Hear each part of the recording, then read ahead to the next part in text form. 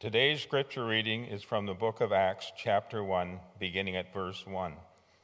In the first book, Theophilus, I wrote all about Jesus, all that Jesus did and taught, from the beginning until the day when he was taken up to heaven, after giving instructions through the Holy Spirit to the apostles who he had chosen. After his suffering, he presented himself to them all by many convincing proofs, appearing to them over the course of 40 days and speaking about the kingdom of God. While staying with them, he ordered them not to leave Jerusalem, but to wait for the promise of the Father. This, he said, is what you have heard from me. For John baptized with water, but you will be baptized with the Holy Spirit not many days from now. So when they had come together, they asked him, Lord, is this the time when you will restore the kingdom to Israel? He replied, It is not for you to know the times or periods that the Father has set by his own authority, but you will receive power when the Holy Spirit has come upon you, and you will be my witness in Jerusalem, in all Judea and Samaria, and to the ends of the earth. When he had said this, as they were watching, he was lifted up, and a cloud took him out of their sight. While he was going, and they were gazing up towards heaven, suddenly 2 men in white robes stood by them. They said, Men of Galilee, why do you stand looking up towards heaven? This Jesus who has been taken up from you into heaven will come in the same way as you saw him go into heaven. Hear what the Spirit is saying to the church. Thanks be to God. Let us pray. Gracious God, we have heard the good news that Christ is risen and that he is seated at your right hand. All power and glory belong to you. And you have promised us power and glory, the power of life eternal, the power of your Holy Spirit, on which we wait. We pray you come to us today by the power of your Holy Spirit, with power, that we may hear the good news, be filled with your life, and speak it to the world. Amen. So today's scripture reading begins where Easter leaves off. After Jesus was raised from the dead, our text tells us he showed up alive to his disciples, showing them many convincing proofs. I've always wondered what exactly the proofs were that he showed them, but it just says many convincing proofs. And when he's around, he sticks around for 40 days, and he gives them a seminar on the kingdom of God. The kingdom of God being the world set right, the world as it is when God gets God's way. It's 40 days imparting knowledge, teaching essential spiritual practices, getting them ready for the mission ahead of them. A 40-day Jesus boot camp, you could say. Now, at this point in the story, we might expect something like the movie Rocky or The Karate Kid or, Cobra Kai, if you want to be more contemporary. Rigorous training and exercise leading up to the big event. The disciples are unleashed on the world to cast out demons left and right, to give the devil a holy roundhouse kick. I can't go up that high in my alb. I surely could do it if I wasn't wearing this, but to give them a holy roundhouse kick and reclaim the world for God and God's good purposes, right? Well, not exactly. It's not exactly what happens next. At the end of the 40 days, when he's ready to leave, Jesus orders them not to leave Jerusalem, but to wait there on the promise of the Father. John baptized you all with water, and you all will be baptized with the Holy Spirit not many days from now. And the disciples are kind of confused by this. Jesus, we don't really get it. You're all gung-ho about this kingdom of God thing. You had us praying and studying scripture with you for 40 days. So is this going to happen now or what? They're all trained up, so they want to get moving. They want to get into the action. But Jesus says that the timeline belongs to God. It's not for them to know when. All they need to know is that the Spirit will come sometime. And when the Spirit comes, they'll receive power, and then they can put into practice their training from Jerusalem and then to the ends of the earth. But now they wait. And so with that, Jesus is taken up into a cloud, and he's taken up into the very life of God. He ascends. So the disciples are trained up, they're ready to go. Jesus leaves, and their assignment is to stick around in Jerusalem and take a long pause. Wait for the Spirit's power to come on high. They're pumped right up. They're living in a whole new world with a brand new purpose. And their very first mission is to wait. To wait.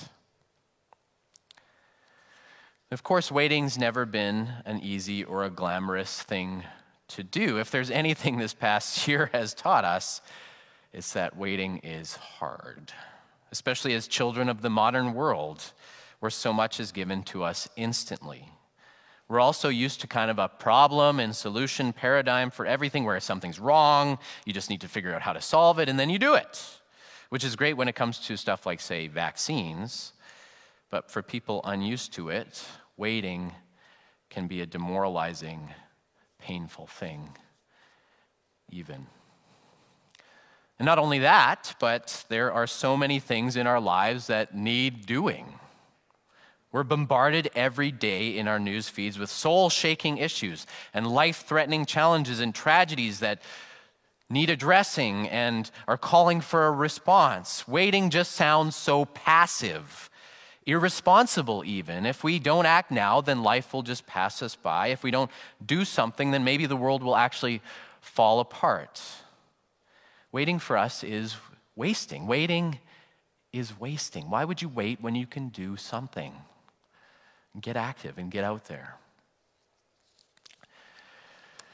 And yet, if we're honest with ourselves, this whole mentality is kind of exhausting, isn't it? It's kind of exhausting. I mean, there's more for us to do than ever before, and we have more of the means to do it than ever before, but the list of things to do isn't getting any shorter. I mean, before COVID, a lot of us were kind of on this endless treadmill of busyness already. We didn't want to miss out. We didn't want to drop the ball. We didn't want to miss an opportunity. And you know, a lot of COVID stuff has been absolutely ruinous. There's no doubt about that. But when COVID hit and suddenly our schedules were cleared right out, you could hear a huge collective sigh of relief, right? And that's because rather than feeling empowered and productive like we've always been promised we'd be, we felt like we were being swallowed by endless expectations and unlimited claims on our time, energy, and attention. So it was kind of a sigh of relief when it all went away. And you know, of course, what do we want to do now? We feel so guilty that we're not being productive and getting all those things done that we kind of want to get back to busy ASAP. Waiting is so hard for us because we've internalized the idea that waiting is wasting time, opportunity, and initiative. Waiting is wasting. And the last thing you want to do is waste an opportunity. For us, to wait is to waste time, potential, energy, and power. That is, I mean, unless you believe that maybe we aren't the only energy or power out there. If you believe that we aren't even the primary power out there. And you know, the next scene in our passages, I mean, Ingrid did a great sort of reenactment of it. But the next scene in our passage, in my estimation, may be one of the great comedy episodes in the New Testament. You know, Jesus is taken up, he's taken out of sight, and the disciples just keep staring at the clouds. You know, keeps going up. It's going up.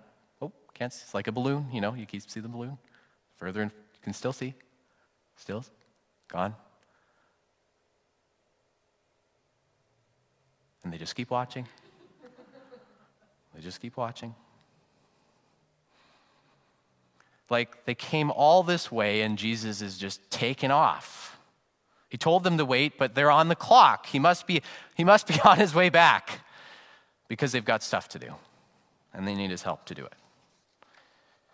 I mean, you sort of picture them shielding their eyes from the sun, staring off at the blue. And then just suddenly these two men, it says men in white robes. I mean, there's no stage instructions. Where do they come from? Stage left, stage right? We don't know. And it says they sidle up to the disciples. Now, these figures are very clearly angels, right? These are heavenly messengers. They've got something important to say. And they're kind of like, what are you looking at?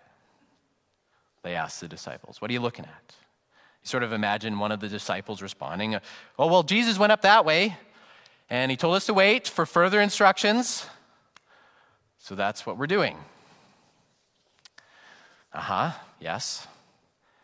Look, say the two figures. Why are you looking up there? Jesus, who's been taken up, he'll be back the same way you saw him go.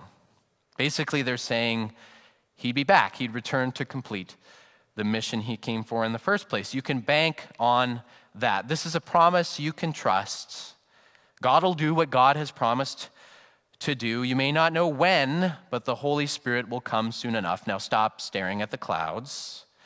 Go back to Jerusalem, like he told you, and get back to the stuff of ordinary life. Wait, listen, pray, slow down, keep your minds and your hearts open.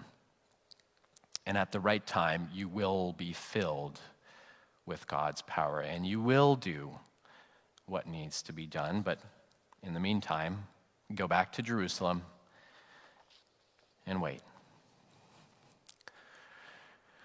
And I mean, we're kind of like these disciples, really, kind of watching the skies, or more likely, watching our smartphones, chomping at the bit for life to get busy again. There's no time to squander. Get the diploma, roll up your sleeves, get shovel ready down, or nothing will be done. But these heavenly figures assure us that breakneck speed is not the only way of living. And that actually, there is another power that sets the tempo of reality.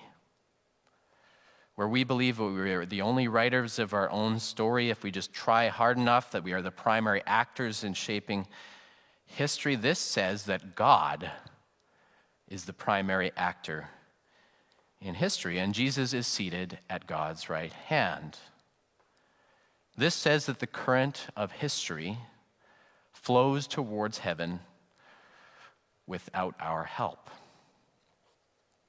This says that there is another power surging through our universe, and though it is largely hidden, this power sets the rhythm of things. It takes the lead in the dance. With its own purpose, its own interests, the Holy Spirit works on her own time and schedule, drawing all things together for good. And our role, our first role as the church, our first order of business, is to wait, to slow down, to listen, to discern, to be prepared for the Holy Spirit to work, to receive her power and follow her lead when the time comes. Now, I realize that this is a very different way of thinking than we're kind of socialized into as a culture and society. I realize also that this fact does nothing to change the speed or content of most of our lives. The world's just going to keep going at this. It's kind of no point to try to make the world stop going the way it is. The world's going to be the world. and we've got to live in it whether we like it or not. But there are a couple things from this text to help us live counterculturally within the world as it is, in the world, not of it, as says the Gospel of John. Now, first of all, we are given permission to wait. We're given permission to wait. One of the primary markers of the modern world is speed, acceleration, efficiency. We've all been socialized into that. That we've got to take and mold or fashion our lives at every opportunity and grasp that with gusto. But the Ascension tells us that God is the ultimate master of our destiny. You know how the song goes? He's got the whole world in his hands. That is a perfect Ascension theme. Jesus is coming back the same way he came, in the fullness of time, the mystery of God's choosing. If we're on God's clock and not at the driving pace of the market economy or living in the infinite algorithm of Silicon Valley, it means that we have permission to slow down without that lingering sense of guilt and self-justification. We know how the story ends, so we don't have to get anxious about how it's going to play out. We don't need to ensure that our lives or the world come out right, because that's God's job, not ours. We can wait because in God's world, there is a time for everything. I sing, turn, turn, turn. There's a season. I've done the most singing that I've done in a long time in this. Perfect distancing, too, for it. Waiting does not have to be wasting, because the Lord God took a day off even at creation. We're given permission. We can wait without guilt. And second, because we are on God's time and given permission to wait, we can step back and discern what is actually worth pursuing. Are we torturing ourselves by keeping up with a 24-hour news cycle, fearing missing out on each event and detail as if our lives depended on it? Are we sacrificing our children's joy, spontaneity, their relationship with us and God by programming them and scheduling them based on our own desires for their future excellence? Are we killing ourselves seeking after money or success, or spending our days lamenting our lack thereof? Are we doing all of these things? Guess what? All that stuff may seem essential to happiness, necessary for future flourishing, but according to the scriptures, it's not. It's not.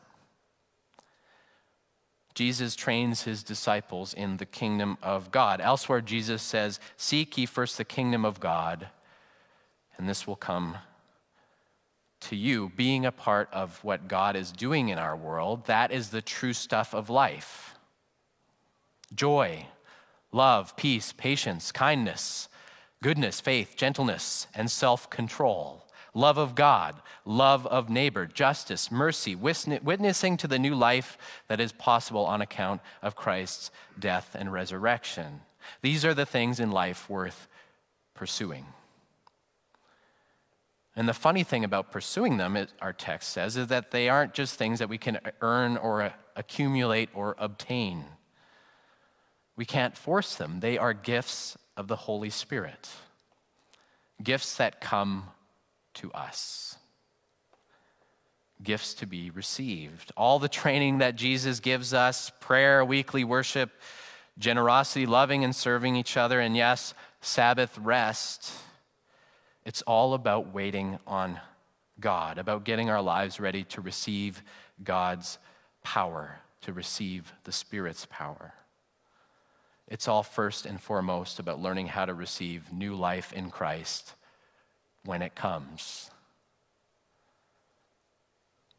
Because we're on God's time, we can step back and discern. We can learn to take our cue from the Spirit as to what's worth doing and when to do it, with the promise that we'll actually be given the power and the strength to do what's needed when the right time comes.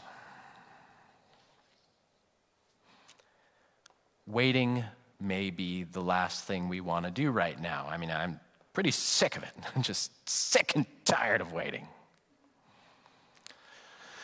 But perhaps God is using this time to kind of refresh our memories, to open our ears and our eyes and hearts in new ways. In our fast-paced world, waiting has become a vice. The good news is, though, that because Christ is risen and he reigns, we are freed to wait. We are given the gift of patience. In the Jesus Academy, we are schooled in a whole different timetable, one where we need be caught up in an endless cycle of exhausting busyness, but can instead step back and discern what truly matters and what's actually worth getting caught up in the first place. So, friends, you have permission to wait. You have permission to slow down, take stock of your life and the life of your family. Take a breath, take your eyes off the clouds, and focus them on the here and now, knowing that the power of God is on its way in God's good time. Trust that Christ will come the same way he left, and that because your timeline ultimately belongs to God, maker of heaven and earth, you can wait. Amen.